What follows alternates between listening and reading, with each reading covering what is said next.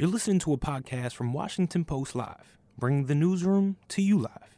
Good afternoon, and welcome to Washington Post Live. I'm Michael Duffy, opinions editor at large at the Post. And our guest today is David Gergen, a man who needs no introduction. He was the founding director of the Center for Public Leadership at Harvard's Kennedy School.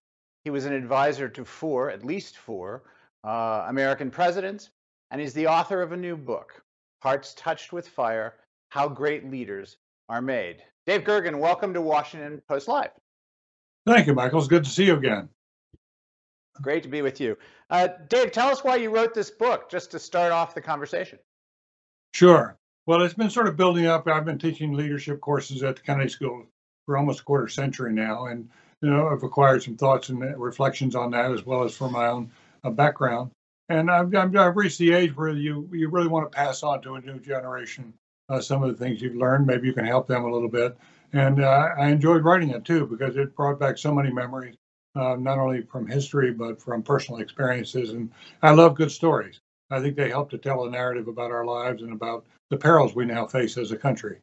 Well, let's talk about some of those presidents you worked for. David's worked for four presidents: President Nixon, President Ford, President Reagan, and of course, President Clinton. There may have been other more informal conversations along the way, but four's enough. That's close to as many as anyone has ever had.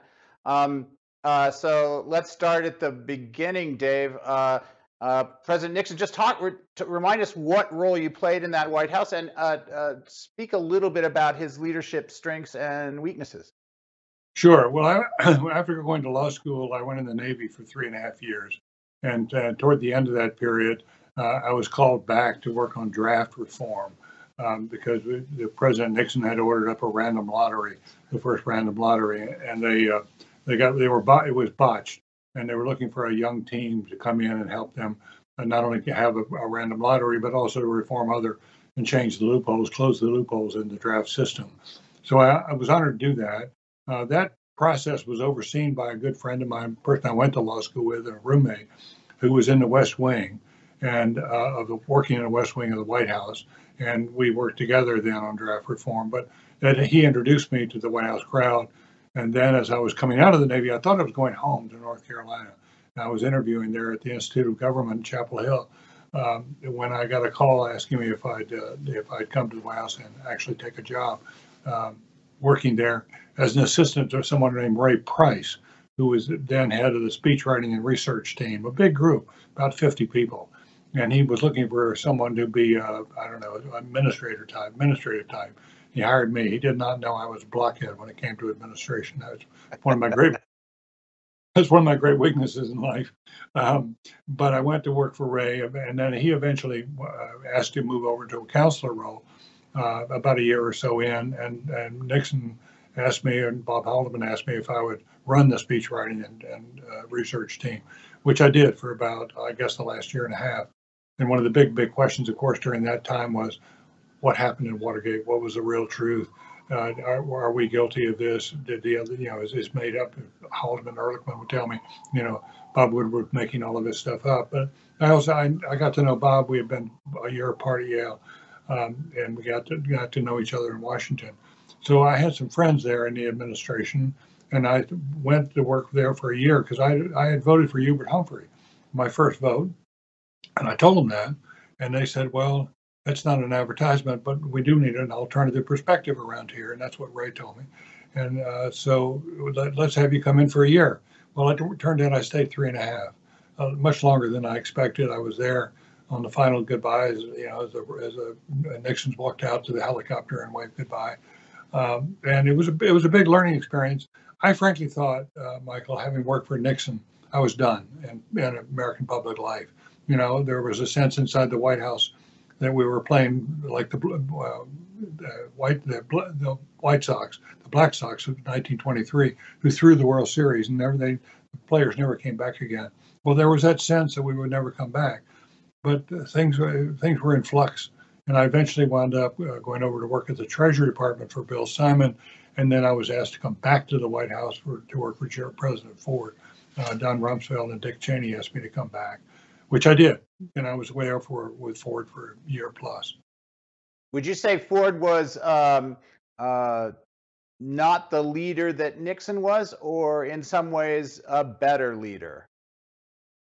Oh, let's put it this way. Nixon was a much better strategist, the best I've seen in public life. Winston Churchill used to argue that someone who read history and looked back could see farther into the future. Well, that was Nixon. He loved to read. He was a good strategist. He worked closely with Henry Kissinger on the China, Russia, splitting them apart. And had that been all there was to his presidency, he would have been a fairly good one. But as you know, Michael, as the Washington Post really uncovered, he had demons inside him that he had never learned to control. And they did him in. David Frost had an interview with him after Watergate was over. He said, "How did that happen? Why? What happened?" And Nixon said, "I gave my enemies a sword, and then they ran me through." And that was true. He did give his enemies a sword. And he was the author of his own demise. He had to go. It was a scandal. He had to go. Did you you wrote in the book that you found Gerald Ford, certainly he had no demons, but you wrote that he was squishy. What did you mean, and how did that manifest itself?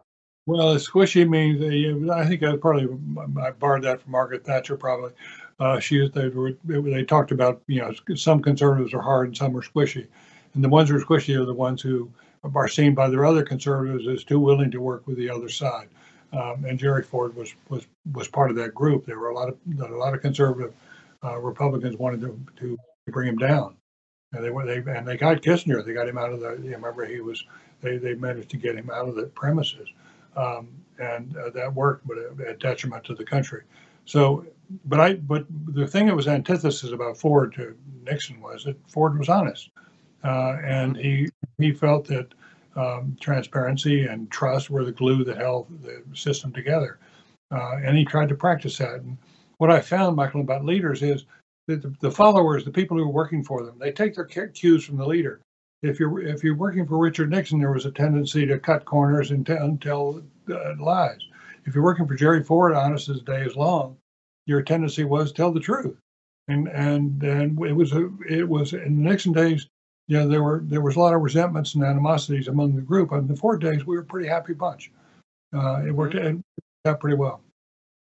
The next president you worked for, of course, was Ronald Reagan, who was in his time and still seen as a revolutionary president, but also one of great positive disposition. Yes.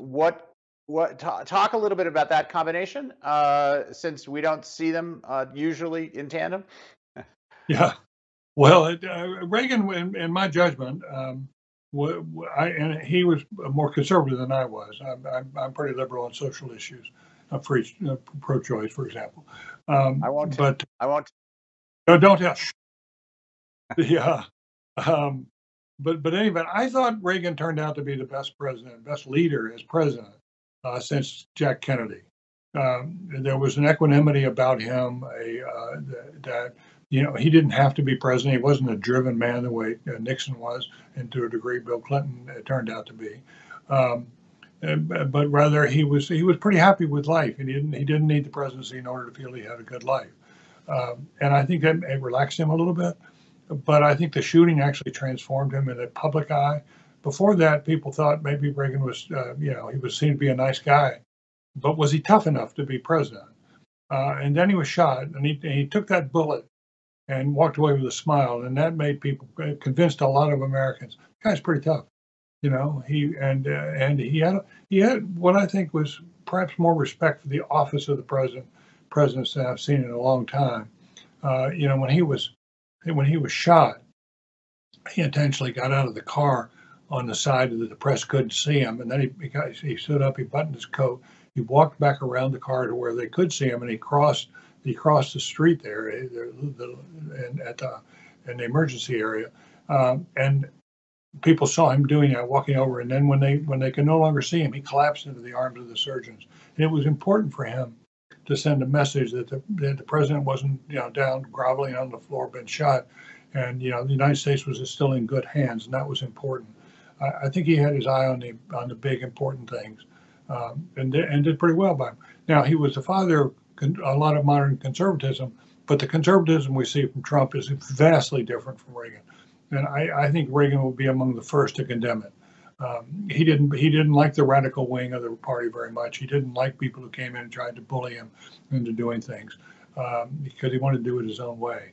And I think that's one of the strengths that he had. But again, coming back to there, a lot of lessons to be learned from each of these presidents.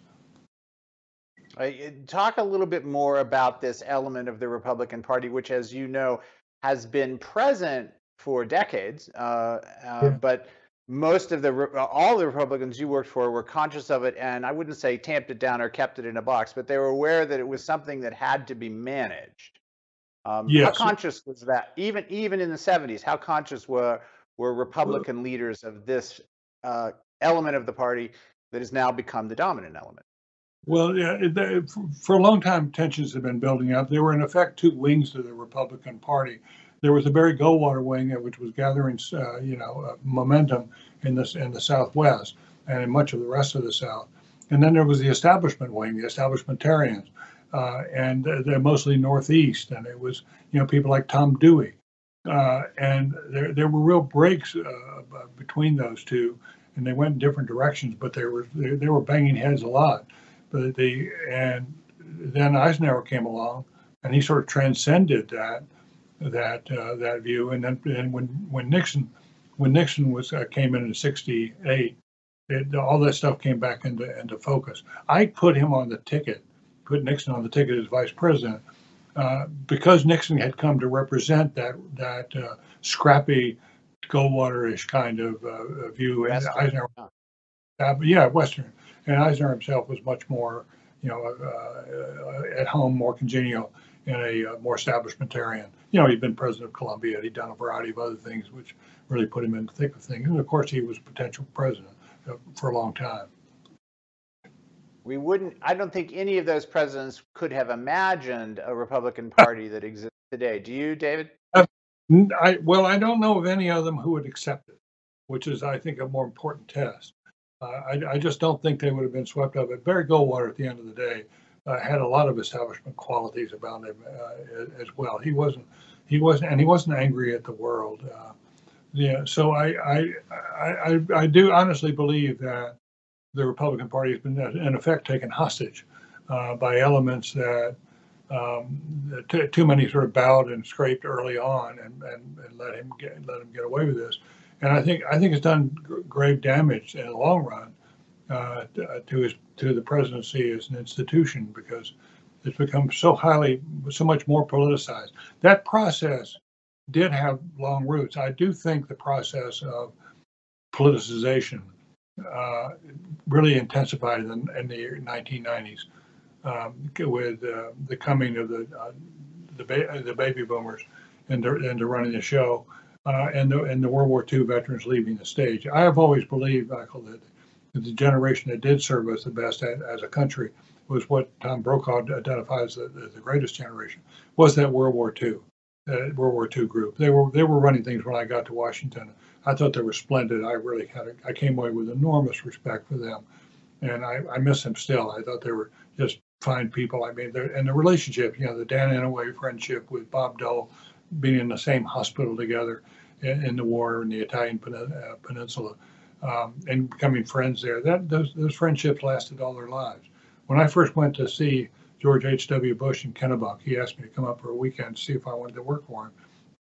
The first thing I found when I got into his house was he had a Democratic congressman staying for the weekend. They were personal friends.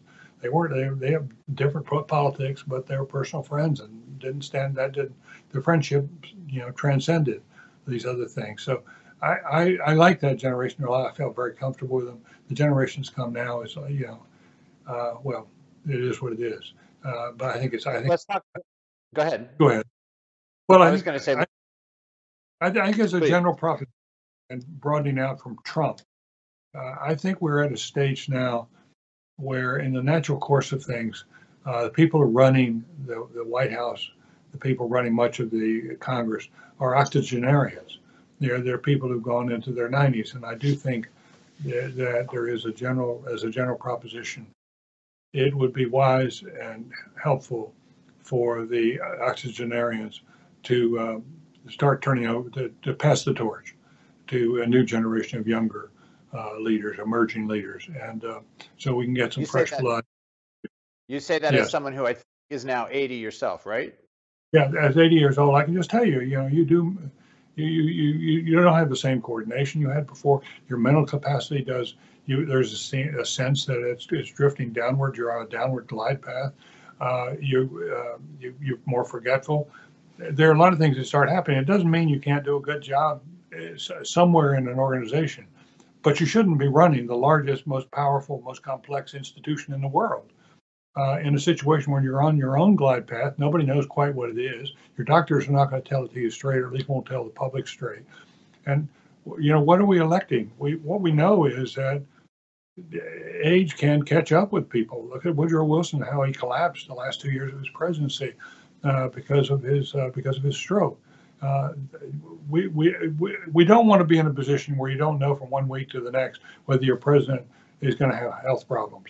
It's just too much of a risk, and we will find other nations trying to take advantage of it. You've called in the course of publicizing the book for Joe Biden not to run for a second term. Biden is currently 79. Donald Trump is 75. I think Mitch McConnell is 80. I think Nancy Pelosi is 82. Yeah. Yes. Is it important for Biden to step aside if everyone else who is his age stays in the game? Is it as important? That's a really, really good question. I do think it's important for Biden and Trump to step aside on the presidential run. I think and if one won't do it, the other one won't do it. So it's going to be a long shot. But I think if serious people begin to focus on it, they'll tell you this is not a good idea. Age does catch up with you. Embrace it. Don't try to fight it all the time. And I think in the end, Joe Biden will try to do the right thing. I think that depending on what happens on the midterms, there will be pressure on him. If the Democrats lose the House, there will be pressure on him anyway to take a second look and not run. But it's going to be hard. It's going to be a hard choice. Yeah, one of the reasons it's going to be a hard choice, and you can speak to this, I think, from your unusual perspective of having watched presidents up close, is no matter their age, they don't cede the stage very often. In fact, I wonder if it's even in their ability. What do you think? Is it possible for a president to just step back? No matter the age, are they wired for that? What do you think? Well, they're wired against it by and large. But there are some presidents who don't need the office. I mean, to feel like they've had a good life. That was Ronald Reagan, and there are other presidents like Nixon who cling to power. And I think Joe Biden, we'll leave it up to him. But this is not a reflection on him as a person. It's not a reflection on his character. It's not a reflection on the accomplishments he has racked up. It is really a focus on the health of the person who's engaged, and your physical health, your mental health. All those things are really important as president. It is the most complex job in the world. It does require a sense of judgment and keen judgment. Michael, the issues that come before a president tend to be hard issues, hard decisions. They're usually 51-49 type decisions. If it's 60-40, you don't need to spend time in the Oval Office. You just get that done. But if it's 51-49, you've got to spend a lot of time with the president trying to make sure he understands the data, understands the evidence, understands the politics, understands how to connect with the country, and understands how to deal with foreign nations. There's a lot on your plate right there. And a man in his 50s is so much stronger and brings more vitality and often brings better judgment than people who are in their 80s. And this is, again, not a reflection on sort of the person, but it is simply a recognition that life changes as you get older. And for the sake of the country, not for the sake of the person, I think it'd be wise to sort of think, I want to support somebody else in this. Let's talk about a younger president that we haven't discussed, Bill Clinton, for whom you went to work in Sure. late 93, as I recall. Uh, you write in the book that when you got there, you saw a Bill Clinton you didn't recognize, one Yep. who had lost his confidence. This was about 9 or Right. 10 months in, as I recall, into the Yep. first term. About half, Just half talk of a little bit, it. talk a little bit about that, and how did he get it back? Well, I had known Bill Clinton for a long time. We had been friends. I covered him journalistically, but more importantly, we just spent time together. And I talked to him. He called me the night he declared and what he was going through. And I had a lot of faith in Bill Clinton. He was, he's widely seen as one of the 10 best governors of the 20th century. He was a very, very good governor in Arkansas. It's the reason he was reelected so many times. And so I thought he brought all that strength to the White House, and he did bring it. But then he got battered in those early months. There was some, he slipped on some banana peels, and he wound up getting. Frankly, he wasn't himself, and that's when he and Mac McClarty, the chief of staff, reached out to me to ask me if I would come help. And I'm a traditionalist by heart. And when the president of the United States says, I'm in trouble, can you come help me? I think the appropriate answer is, what time do I report? And so I wanted to help him, and I stayed longer than I expected. But I did keep him out of I stayed out of politics. His politics were against Republicans. He was good about that. But in any event, it was what I found when I got there was that Bill Clinton I knew, as you say, was not the same person I found in the Oval Office. He had lost his self-confidence, and he wasn't quite sure what to do about it. He was floundering. And that's when he sort of reached out. He thought maybe because I had been in Washington a lot and I knew him pretty well, that I could help him find that rebalance. And Hillary was not in good shape at all. She was going through much the same thing. It's important to understand that when you go from a small state to the White House, it's very different from going from California or New York to the White House. In a small state like Arkansas or Georgia, Jimmy Carter, you're just not prepared for the complexity that you find in Washington and all the cross currents and everything else. And you need a little bit of someone to lead to help you sort of navigate that. So anyway, my thought coming in was, we don't want to try to change Bill Clinton. I learned this under Reagan when he was under some fire. We didn't try to change Reagan. What we tried to do was let Reagan be Reagan. And that's what I decided we thought to do with Clinton. Let him be himself. Let him succeed at a couple of things. Create a zone around him when he has some safety. He has some psychological safety. Keep working on it just to play to his strengths. He's a great speaker. He's a great this. He's great that. Play to those strengths. Let them come out. And gradually he will recover his self-confidence. And that's what happened. And people wrote, well, some people wrote that I'd gotten him out of a ditch. I didn't get him out of any ditch. He got there himself. It was entirely, he figured out what he needed to do. He had some support. We gave him some support, but he was the one who deserves all the credit for putting himself back out there. And he became a much better president, frankly. Are you still in touch with him? I haven't talked to him for a while. We do cross paths. I see Hillary periodically. But the truth is, I haven't seen him for some months.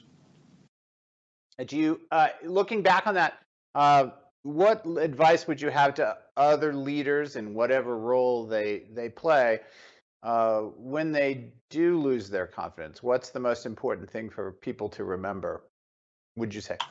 Well, I think it's important that they quietly find people who are well anchored, who are. It usually starts with the spouse. A strong spouse like a Lady Bird Johnson can do a lot to anchor and to keep her husband under better control.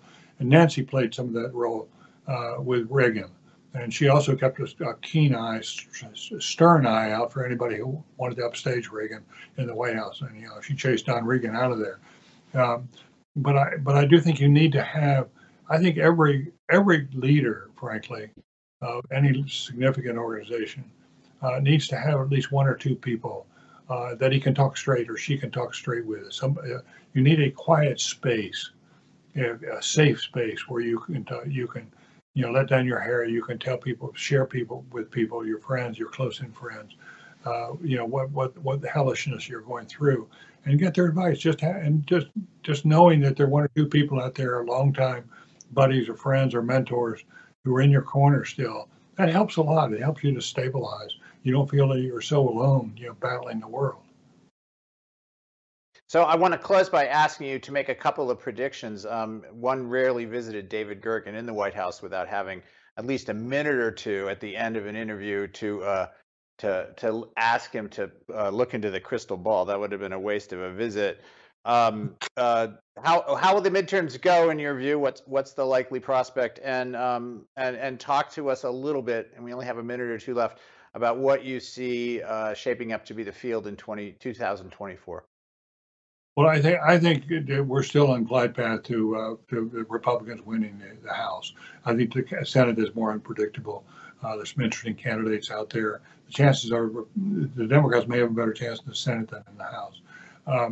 But on the 2024, I don't know. I think there are big questions on both sides of the aisle about, if it's Trump, where does he go? He's not going to go to Pence. But he diminishes everybody who comes at him. Is DeSantis really going to try to let the water out of the bathtub on Trump? Who knows? But I think that's a fascinating question. The Democratic side is even more, I think, iffy or questionable. If Biden decides to run, there's going to be all the obvious things. I think the really interesting question becomes, if Biden decides not to run, what happens? What happens to Kamala Harris? You've got two groups in the White House around her. The best I can tell, you've got one group who thinks that she would not be a good candidate, should not run as the nominee of the party, whereas you have people, there are a lot of people, especially in the Black community, for whom admiration for Kamala Harris has gone way up. It skyrocketed here in recent days. And that she would be, and to force her off the ticket would be an act of, betrayal. That she came in as vice president, and with obviously with the possibility that she might become president, because Biden was a fairly senior older guy, and so they've assumed, I think, that she has the inside track if there's an opening there. But there are just a lot of people who don't want to do that. I don't know what they're going to do about that. I don't know how they manage to get through that without some blood being spilled on the floor. So in both parties, I think there's a lot riding on this election. But for the next 2 years, the big issue is, can Joe Biden govern if he loses the House? And I think that's going to be a very rough proposition. Last point, I know we have to go. Last point is, at the end of the day, I think we have great perils facing this country in the short term. I'm fairly pessimistic the next 5 years or so. The longer term seems to be much more promising. And that is what I think we've been our hopes on. The generations that are coming, whether it's X or millennials or Z, they all have something to offer. And I think the time has come to pass the torch to these younger generations. Dave Gergen, you've been generous with your time. I think I want to ask you just one more question real fast, and it's got to be a quick answer. Have you been surprised by the extent to which Trump has consolidated his grip on the GOP since last fall? Yes, very surprised. The J.D. Vance thing was like, whoa, that's an unholy alliance. And do you expect that to continue through the fall? Oh yeah. I think Trump's going to throw the dice now. He'll win some, lose some, but he'll always be out there in front. He has a great capacity to raise money, and I think he'll continue to hold the party hostage as long as he can. If things happen to his health, that changes the whole ballgame. David Gergen, thanks for being with us, the author of the just released Hearts Touched with Fire, How Great Leaders Are Born. Dave, thanks so much for spending time today. Thank you, Michael. I enjoyed being with you again. Always good to talk to you. Thanks for listening. For more information on our upcoming programs, go to WashingtonPostLive.com.